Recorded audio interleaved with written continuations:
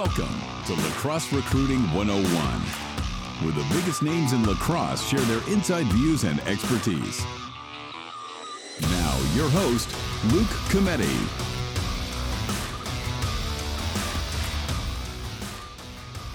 In this episode of the podcast, I talk with Ursinus men's lacrosse head coach Gary Mercadante. This 2021 season will be his fourth as a head coach for the Bears. And prior to that, he was the head coach at Delaware Valley University for 4 seasons. Before Delaware Valley, Gary was an assistant at Ursinus for 3 seasons. As a player, he played at Dickinson College for 4 years and was a 2-year captain. During the podcast, we cover a lot about what Ursinus was able to do this past year and how they were very fortunate in many ways. We also discuss recruiting, what he and his staff look for in players on the field, and also more specifically, what they look for in their initial contact with players. It was a pleasure having Gary on, and I truly believe anyone can learn a lot from listening to him talk about how he approaches things with the Ursinus men's lacrosse program. If I missed something, if there was something you'd like to hear on the next podcast, then please email us at questions@lacrosserecruiting101.com or tweet at our Twitter handle at laxrecruit101. Thanks for listening. Gary Mercadante, Ursinus men's lacrosse head coach. Thanks for coming on the podcast. Thanks for having me, Luke. Yeah, excited to speak with you. I'm excited as well. Let's start by you giving us a rundown of what's going on in Collegetown, Pennsylvania right now. Is the team back on campus? Is anyone back on campus? You know, what's the start of 2021 looking like right now? So we were very fortunate here at Ursinus. I think the college, all of our leadership did an incredible job this past fall coming into what everybody was dealing with. I think we were one of the few schools that had everyone back on campus, and we're going to be the same this spring. Nice. We have a really aggressive testing policy every week, and the students and staff and faculty, I think, have done an incredible job of committing to that and sacrificing in a lot of areas to allow us to come back and just prioritize the experience that our students get on campus. So today is actually move-in day, and tomorrow is the first day of classes for the spring semester. Oh, nice. Well, it sounds like, you know, you had everyone back in the fall. That's a plan here in the spring. That's pretty huge from your standpoint as the head coach of the lacrosse team, because if you get everyone back, right, I assume you'll be able to do a lot, you know, maybe hop right into practice as a full team. It is. So, you know, no matter what happens, I mean, the Centennial Conference is meeting again in February. They haven't made an official decision on whether the conference is going to compete this spring. But I would say no matter what happens with that decision, and it's what we learned in the fall, being together is such a huge part of the experience for our players. You know, yeah. we get so much from being around each other, not even just on the field, you know, just how much we love being together on campus and doing what we do as a family. You know, when we got that taken away last spring, that was the hardest part. You know, so the fact that we are back on campus again this spring, I think, is a huge step in the right direction. It's certainly going to be a big part of us, you know, continuing to build on and enhance the culture that, you know, that we've been building here at Ursinus. So we're excited and certainly grateful that we're all going to be back together. As you wait for this meeting in February with the conference, what is your plan before then? Are you guys going to start up? Are you going to do some team activities? You know, obviously it's probably a little nerve-wracking waiting to see what the future holds for 2021, but what's kind of your plan in the meantime with the team? It is. It's certainly been nerve-wracking really since it all ended last spring because, True. You know, I think week to week, the unknowns are the hardest things to deal with. You know, no matter what the conference decides in February, if they decide anything, you know, for us, we're going by our guidelines internally here at Ursinus. So we're our first 2 weeks here, we have it's essentially a quiet period where that's everyone comes back.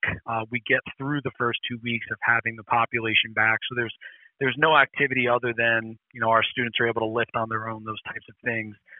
Starting the end of the first week of February, that's where our strength conditioning staff, they'll be coordinating with all the teams, their, you know, starting team lifts, team workouts, and then we'll be, hopefully by that point, we'll have some idea of what the spring is going to look like, and that's where we'll start to structure how we're going to train and practice. You know, I would say our approach in the fall, and it's the same with our guys coming back this spring, though, in these first couple weeks. My priority for our guys is continuing to learn how to be people and students in this environment. With all these changes, with all the restrictions, with all the safety measures, it's hard enough on college students in general, not just college athletes, to figure out how to navigate that.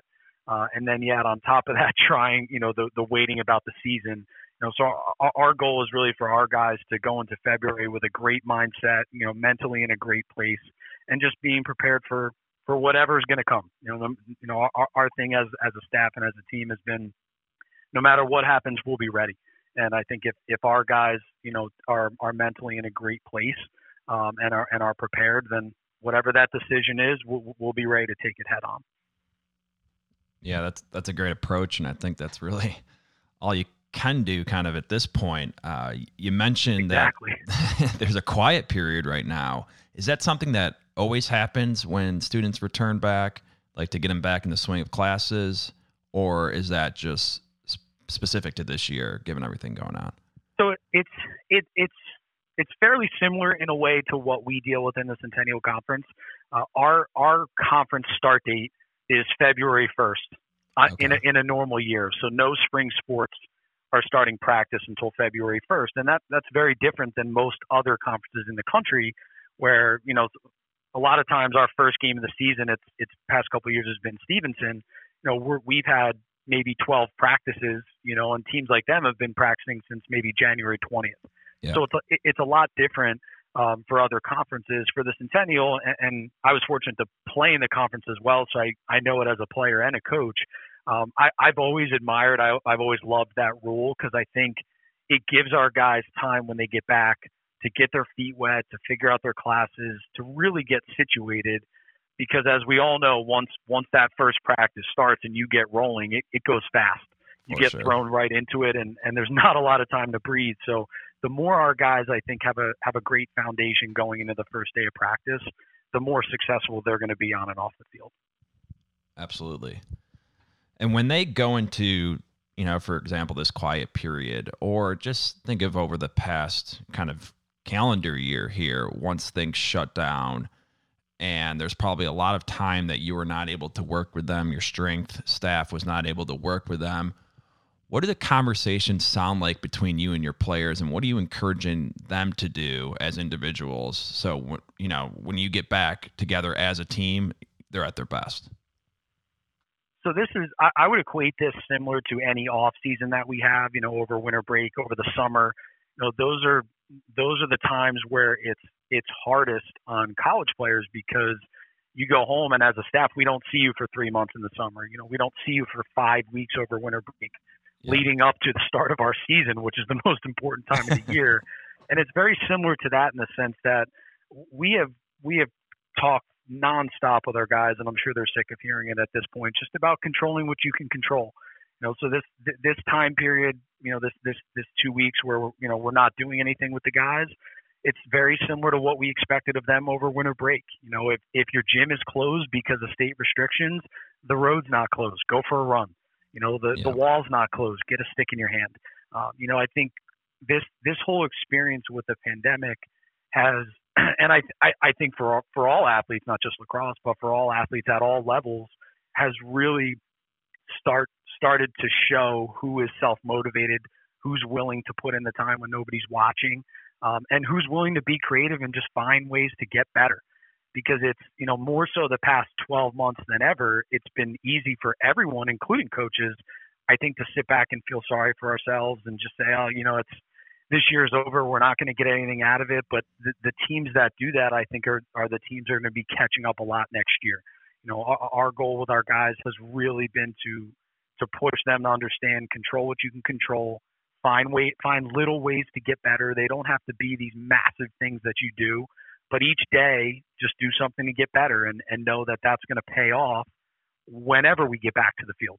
And it's not easy not knowing that, but I think the drive that we have as a program, the way our guys care and invest in each other has certainly helped, I think, our guys do more and be willing to do more, even with the unknown kind of lurking over everything they're doing. Yeah. I mean, I couldn't agree more. And I think, you probably can attest to this as a head coach, but any coach, I guess for any sport, kind of as you're saying, it really comes down to almost, how internally motivated are your players, but also like, what is the culture you kind of set within your program? Who are the kids you are recruiting, the ones that are hopefully internally motivated? Because when there's a lot of downtime like this, I mean, you need your guys working on their own, doing what they can, as you said, getting creative. Coaches, right? It kind of goes hand in hand. When your players are working hard, that's because the coaches are working hard, right? It's from the top down. And you really think like once we step back on the field here, hopefully in 2021, you're going to see what kind of programs, right, where that culture was set in and who's really going to thrive once they step back on the field after a lot of downtime, essentially.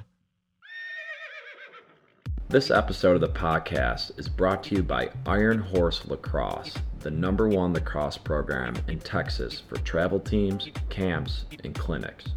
For more information on Iron Horse, visit their website at www.ironhorselax.com. So this past fall and summer, I've talked to a lot of Division I coaches on here, and they were in a dead period. They were not able to recruit live, right? Of course, they're watching a lot of film. They're talking to a lot of high school coaches, club coaches. What was your experience this fall and this past summer from a recruiting standpoint? I mean, I know that some Division III and Division II schools were able to go recruit on sidelines. I know some had rules against it. What was your experience at Ursinus, and what were you guys able to do? So we did not have any travel restrictions once we hit fall recruiting. So we were, and summer as well. We kind of it came at a perfect time where we were able to travel. So like as you said, a lot of other Division III coaches, we were able to get on the road and see guys. And Nice. I think we definitely did that as much as we could. But I would say, like similar to the D1 coaches, we put more time into video than we ever have, and I would say want to put into it. I put a lot of value into being on the field, listening and seeing live, no matter what. As much video as you get, and as great as a highlight film may be, there's so many things that you learn in person, sitting in a chair watching a team play and a player play that you're interested in. And there are things that you just can't get from video. Yep. So I was very happy that we were able to do that. And it, towards the fall, it really became more about, we were getting second looks and just following our guys around and just continuing to learn about them as players and see what they're doing. And it just, I think that really allowed us to identify the 21 group that we were really passionate about and that we ended up with. I think we were really successful there because we were able to get in person. And I think it's also given us a great jump start on our 22s. We've been able to identify guys and get guys on campus this fall that we might not have been able to do if we weren't out on the road. Yeah. And when you talk about some of the things you see on the sideline when you're there in person that you are unable to see watching film, I've heard other coaches say that too. Like, for example, they like to see how they, interact with their parents, how they talk to the coach pregame, how they warm up, things like that. Are those some of the things you have in mind when you think of, things you pick up on as a coach that you can't when you're watching film? 100%. I like it. I think those are all great examples because a lot of times it's not necessarily what's going on when the whistle blows. It's okay at halftime. Your club team struggles in the first half. You're ticked off. Your coach is talking in the huddle, and you're over sitting by the bench sulking. Or you're just a guy that has never engaged with the team. And it's amazing to me how we go to these tournaments and we'll sit. I mean, as you know, when we sit on sidelines, sometimes we're 3 feet from the bench. Yeah. So it's not like we're up in a stadium where we can't even hear anything. Sometimes, you hear more than you want to. If we're working, you hear everything. If I'm working an event like at a showcase, I may be sitting in the substitution box. So I'm right there.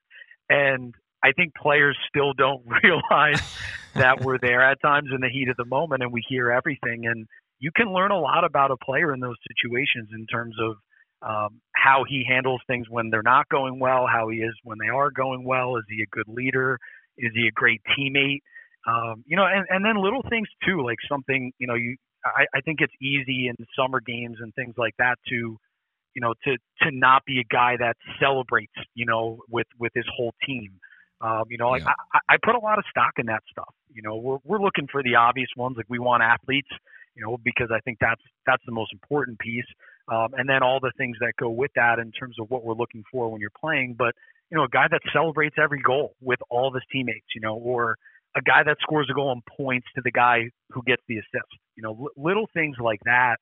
I'm taking notes on, and it's, sometimes you go back and you probably have more than you need, but it gives you a lot of great insight into the type of person that a player is. And then the goal is hopefully you get them on campus or on the phone and on campus, and you meet them and you start to really identify that, that character that you want in the program. And sometimes you can figure that out from some of those little things. Yeah. I'm so glad you said that, because here I'm watching, the NFL playoffs this weekend, and I'm not going to go into specific what's team, but there's a handoff to the running back. It was like a 7-yard run into the end zone. He wasn't touched by anyone, right? The O-line, the tight end did an awesome job blocking, and here he just starts celebrating by himself. And I'm like, that was all the linemen. That was your teammates. Granted, yeah, exactly. You had to run the ball in, but the same thing goes for lacrosse. I mean, it's, the guy who dodged, who drew the double, who banged it behind, who then passed it up to you wide open. Sure. And great, yeah, you scored, and that's an important thing, but there's a lot more into it than you just scoring. There are, and that's also the reason I think that's so important is because that's a huge part of what we do as a team. But just speaking about offense, for example, because, we're kind of using that example there, it's the same for us. If you look at the majority of our goals that we score, it involves 6 people. All those guys don't get the credit, but it's a 6-person group out there, and they're all working for that goal. And I think when you have guys with that mindset, that aren't selfish, that are willing to understand that, you're only going to be that much better. And not everybody's like that. Some guys have to learn that. But if you can if you're lucky enough to identify that, in the recruiting process, I think it's only going to make us that much more successful when we get them here. Yeah, I mean, that's one thing I try to do as a coach is I say we score as a team, right? Or we score as an offense. Exactly. We're not scoring as an individual because there's so many factors that go into it. And the more a team can understand that and not really worry about who's scoring, right, as you're saying, the better off you're going to be. And that's actually the kind of players you're trying to recruit, it sounds like. It is. And we call that here, we call that celebrate with 6.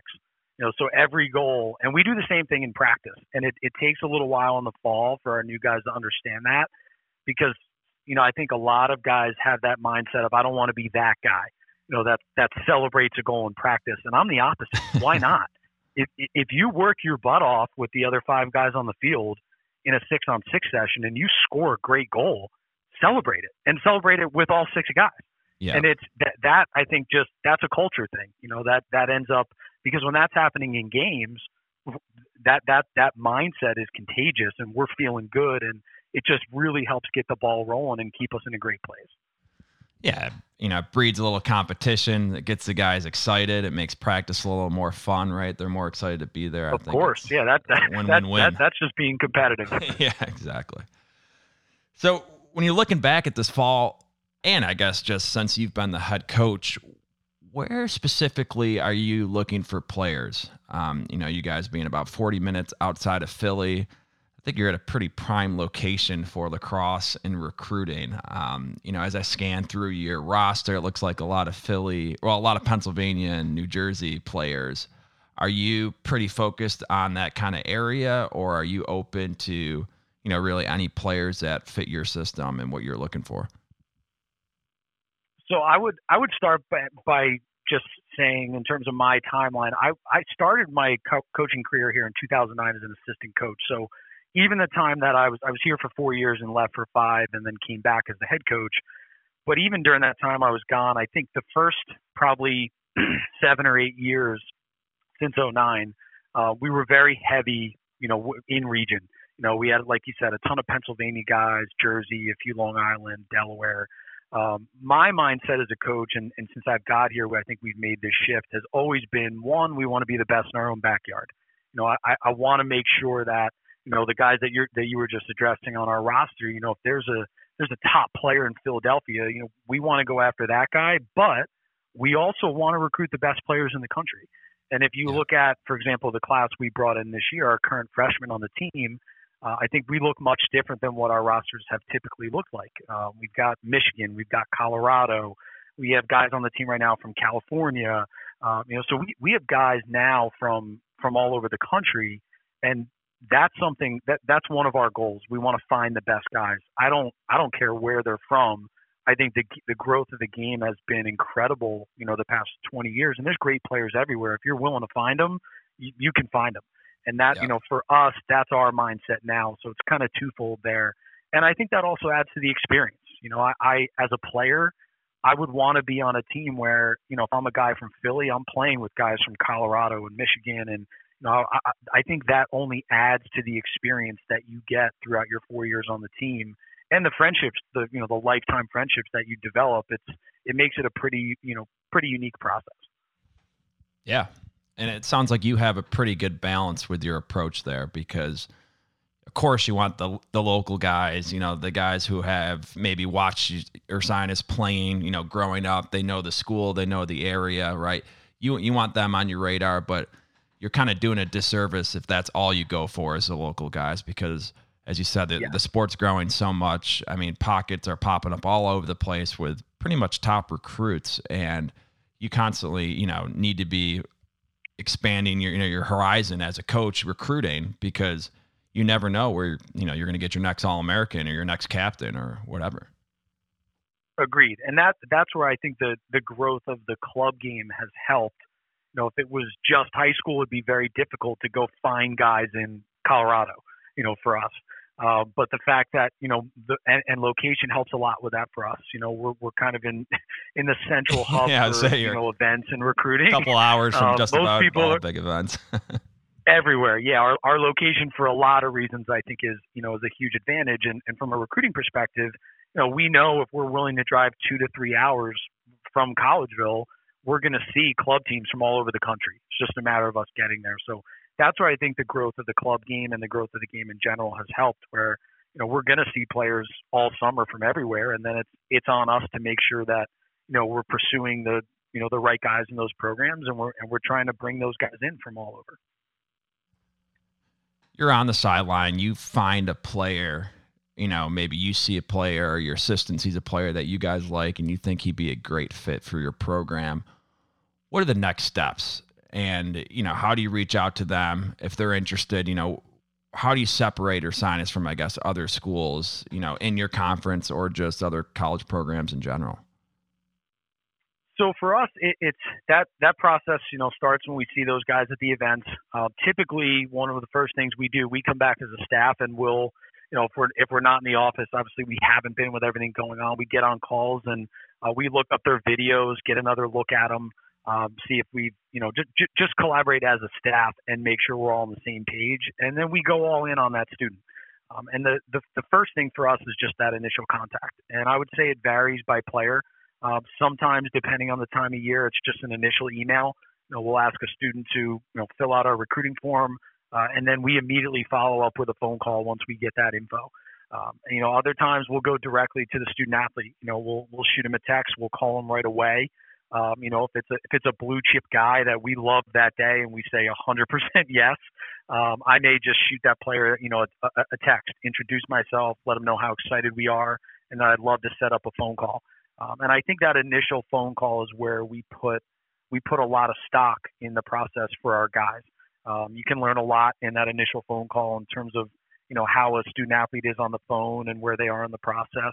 And for us, we don't mass recruit, so we're not making 700 phone calls or sending out 400 emails after an event.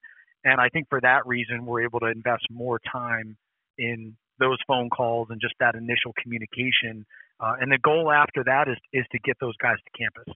There's not a lot of time that really lapses between that initial communication and when we want to get them on campus. That's really the next stage. And from there, that's what really kicks the process into high gear. Yeah. Seems like you really stress that initial contact, right? That first phone call, as you're saying. We do. What do you look for from the player? And I know it may be specific to your program, but I can imagine what you're looking for, a lot of coaches are looking for. And maybe just some advice to like a player listening to what a coach wants to hear in that initial conversation. Sure. So I tell all, and I've done plenty of recruiting talks, and I always advise players the same in that they need to do their research. You don't, if you're not a guy that's great on the phone, that's okay, but you have to be engaged. So if I was a player and Coach Tambroni from Penn State sent me a text and said, "Hey, I want to set up a call on Friday," and it's Monday, you set that call up. You now have 5 days to do your homework, right? To go in prepared, to write down questions, to talk to the people in your network, your club coaches or your high school coaches, about what to expect. If you haven't been on a lot of those calls, and I think if you do that, you come off very interested, right? You come off genuine, you come off interested, and it shows that you care. And whether you end up, coming to visit or sign us or not, I think learning how to handle that process is important, because eventually, whether it's us or someone else, you're going to be on a call with a coach that is the coach you want to play for in the school you want to go to. And if you're not prepared and you haven't put in the work, and maybe it comes off the wrong way, maybe that coach goes back to his staff and says, "You know what, as much as we like that guy, that was a tough conversation. That was like pulling teeth. And I don't know if he's the right fit for us because he seems very disinterested." Meanwhile, on the other end, you're thinking to yourself, "I love that place. I want to go there." Yeah. So it's putting the time into that process is really important, for all those reasons. And I think if you do that, you come off with a great first impression. You really start, I think, that relationship off on the right foot with coaches, and that's just a great springboard into, again, the next steps of the process, which for us is getting you here to campus.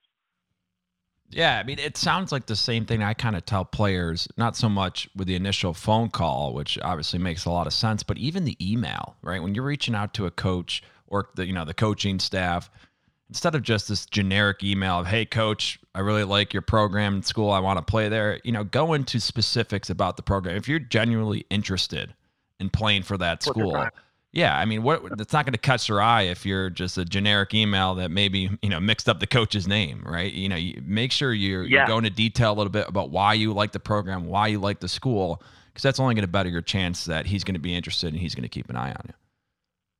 It is, and that's, I think the word generic that you throw in there, that I think right now is probably the downfall of a lot of recruits' processes, because they just figure, okay, I'll have one email, I'll send that out, but you have to think that all of us get those, let's say every coach in the country gets 20 a day. We know what those look like. We know how those read, and they come off as very robotic. And compared to what you're talking about, where if it's a place you're really interested in, put some time into it.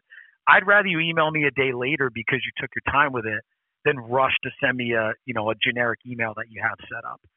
I think that's, the point is coaches know the difference. And, with the amount of time for us that we invest in our prospective student athletes and their families, we want to make sure that it's the right fit, because we are going to put a lot into the process and invest a lot of time in you.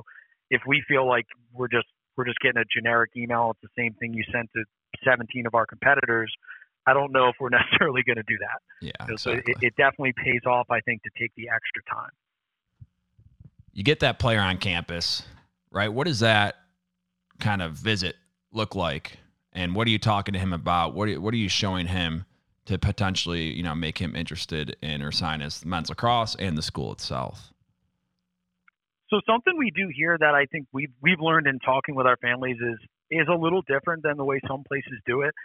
We have all of our students tour with admissions. And I know that seems like a normal thing that most places do, but I've always been of the mindset that our student athletes, when they get here, are going to do so much more than play lacrosse, right? They're going to be involved. My guys on the team right now are heavily involved in a ton of things across campus, wear a ton of different hats, and they do a lot more than just play lacrosse here. So for me, we have our guys go through admissions, meet, tour campus with a tour guide, meet with a counselor, And that's always the first part of the day for them.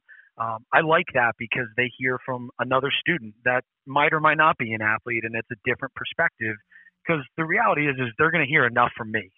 So I want them to hear from someone else, and just be able to also to ask questions.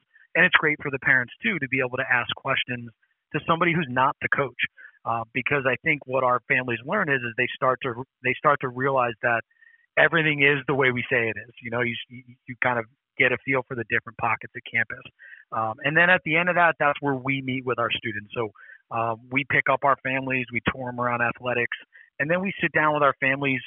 You know, those vary anywhere from an hour, hour and a half. My goal in our initial campus meeting is to always have our students and our student athletes and their families leave with a great picture of what it's going to be like to come to Ursinus, spend 4 years here, and also be a part of this place for the rest of their lives. You know, we stress with our guys in that initial meeting, this isn't a 4-year investment, it's a lifetime investment. And for that reason, I want to make sure that it's the right fit for them. And I would say that, you know, out of all the lacrosse stuff we talk about, out of all the academics and community service and all the things that we talk about in those meetings in terms of what they can expect when they are in our program, I think the most important part of that is letting them know that my number one priority for them is, once we know it's the right fit for us, is making sure that it's the right fit for them, because they're the ones that are going to wear the helmet. They're the ones that are going to go to the weight room, go to class, do an internship, study abroad, right? I'm not going to do those things. My staff is not going to do those things. They're going to be the ones that have to invest and sacrifice and do all of that. And we'll be along for the ride with them, right there with them. But if you end up going to any school for the wrong reasons, or let's say just for lacrosse, I think it's really hard to invest and be great at everything, right? And we want students that are here for the right reasons, because if they are, they're going to be great here, and we're going to make sure of it. Yeah, it's well said, because if a player goes for the wrong reasons and he ends up leaving or not having a good experience, I mean, nobody wins. You know, he doesn't win, right? Exactly. You know, he's not doing well on the lacrosse field. Like, you know, the coaches don't win, the program, the team doesn't win from that, right? So you really stress. It's like, you can't just say, oh, I want to go play maybe at a high level, you know, and that's great. That's a great goal. But you need to really look at, okay, can I see myself here? And there's always going to be unknowns, but the more you can ensure it's going to be a good fit on and off the field, I mean, the better you are going to be as a whole once you get to that campus. Of course. And going back to what you talked about in the beginning from a culture standpoint, you know, if you want your culture to be where it is, I don't think having a team of 50 guys who I convinced to come here is going to get us to where our culture it should be. On the flip side, if we have a team of 50 guys who, as much as we heavily recruited them and wanted them here, it was their decision to come here, and in the end, it was right for them and their families. Well, they're going to work their tails off here for our culture and for our program and for campus, because they care about it. They want it to be successful, and they're invested in it, right? So I think that's very underplayed, I think, in this process at times, and isn't talked about enough. And I would say that's, you know, if our students leave here that initial campus visit and understand that, they know how much we want them here. They have a great picture of what their experience is going to be like here on and off the field, but they know that now, as much as we're going to continue the process with them, the number one thing is it the right fit for me, right? And then if it is, great, we're ready to go. But I'm never gonna try to convince that student that, hey, this is the right and only fit for you, right? It has to be a two-way street. Yeah. All right, Coach, last segment of the podcast here, what we call the Fast Five. I'm going to ask you 5 questions. Go ahead, give me your quick initial answer, but feel free to explain. Okay. All right, number 1, do you prefer Gino or Pat's? Or do you have a third place for cheesesteaks? Wow. I do. Vince's. Okay. Vincent. Sorry to throw you a curveball. No, hey, that's fine. New places. I like it. Number 2, what is your favorite sport other than lacrosse? I'd have to say football. Probably just the comparisons, football or basketball. Number 3, if you weren't coaching lacrosse, what career do you think you would pursue? I'd be teaching. Elementary or high school, a teacher. What subject? History. Okay. Number 4, how would your players describe you as a coach? I think I'm a player's coach in the sense that I have a really good balance of developing great relationships with my guys and developing trust with them from the moment they get on campus. But I'm also the coach that's going to hold them accountable and hold them to our highest standard and our expectations. I think there's, communication is something that we value here with our guys. And I think trust is at the core of all of that in terms of the player-coach relationship. And that's, I think we do a really good job, not just myself and my assistants, as a staff of kind of finding that middle ground and that balance and not maybe being just one or the other. Yeah. Number 5, last one. When did you know you wanted to be a college lacrosse coach? So I always knew I wanted to teach. That was actually my goal when I got to college. I was in our education program at Dickinson, and it was after my freshman year I started working old school camps like Top Star Lacrosse that's not around anymore, but some old school camps that I had played in as a player, and I was around college coaches working, and I just fell in love with it. And I knew from that moment I really shifted from wanting to be a teacher to wanting to be a college coach. And I was lucky enough to be in an environment where my college coach, I talked to him about it, and he just set me up and put me in all the right positions to continue to gain that experience and understand what it was. So when I ultimately graduated, I was in a position where I could get hired and get a job. So very grateful I was able to have that experience with him, and that's definitely when I figured it out. Awesome. Well, Gary Mercadante, Ursinus Men's Lacrosse, once again, thank you for coming on, and best of luck this season. Look forward to following you guys. Thanks, Luke. This was a lot of fun. I really appreciate the time. It was great talking to you. Thanks for listening to Lacrosse Recruiting 101. Catch us on Instagram, Facebook, and Twitter. Have a question for Luke? Email them to questions@lacrosserecruiting101.com.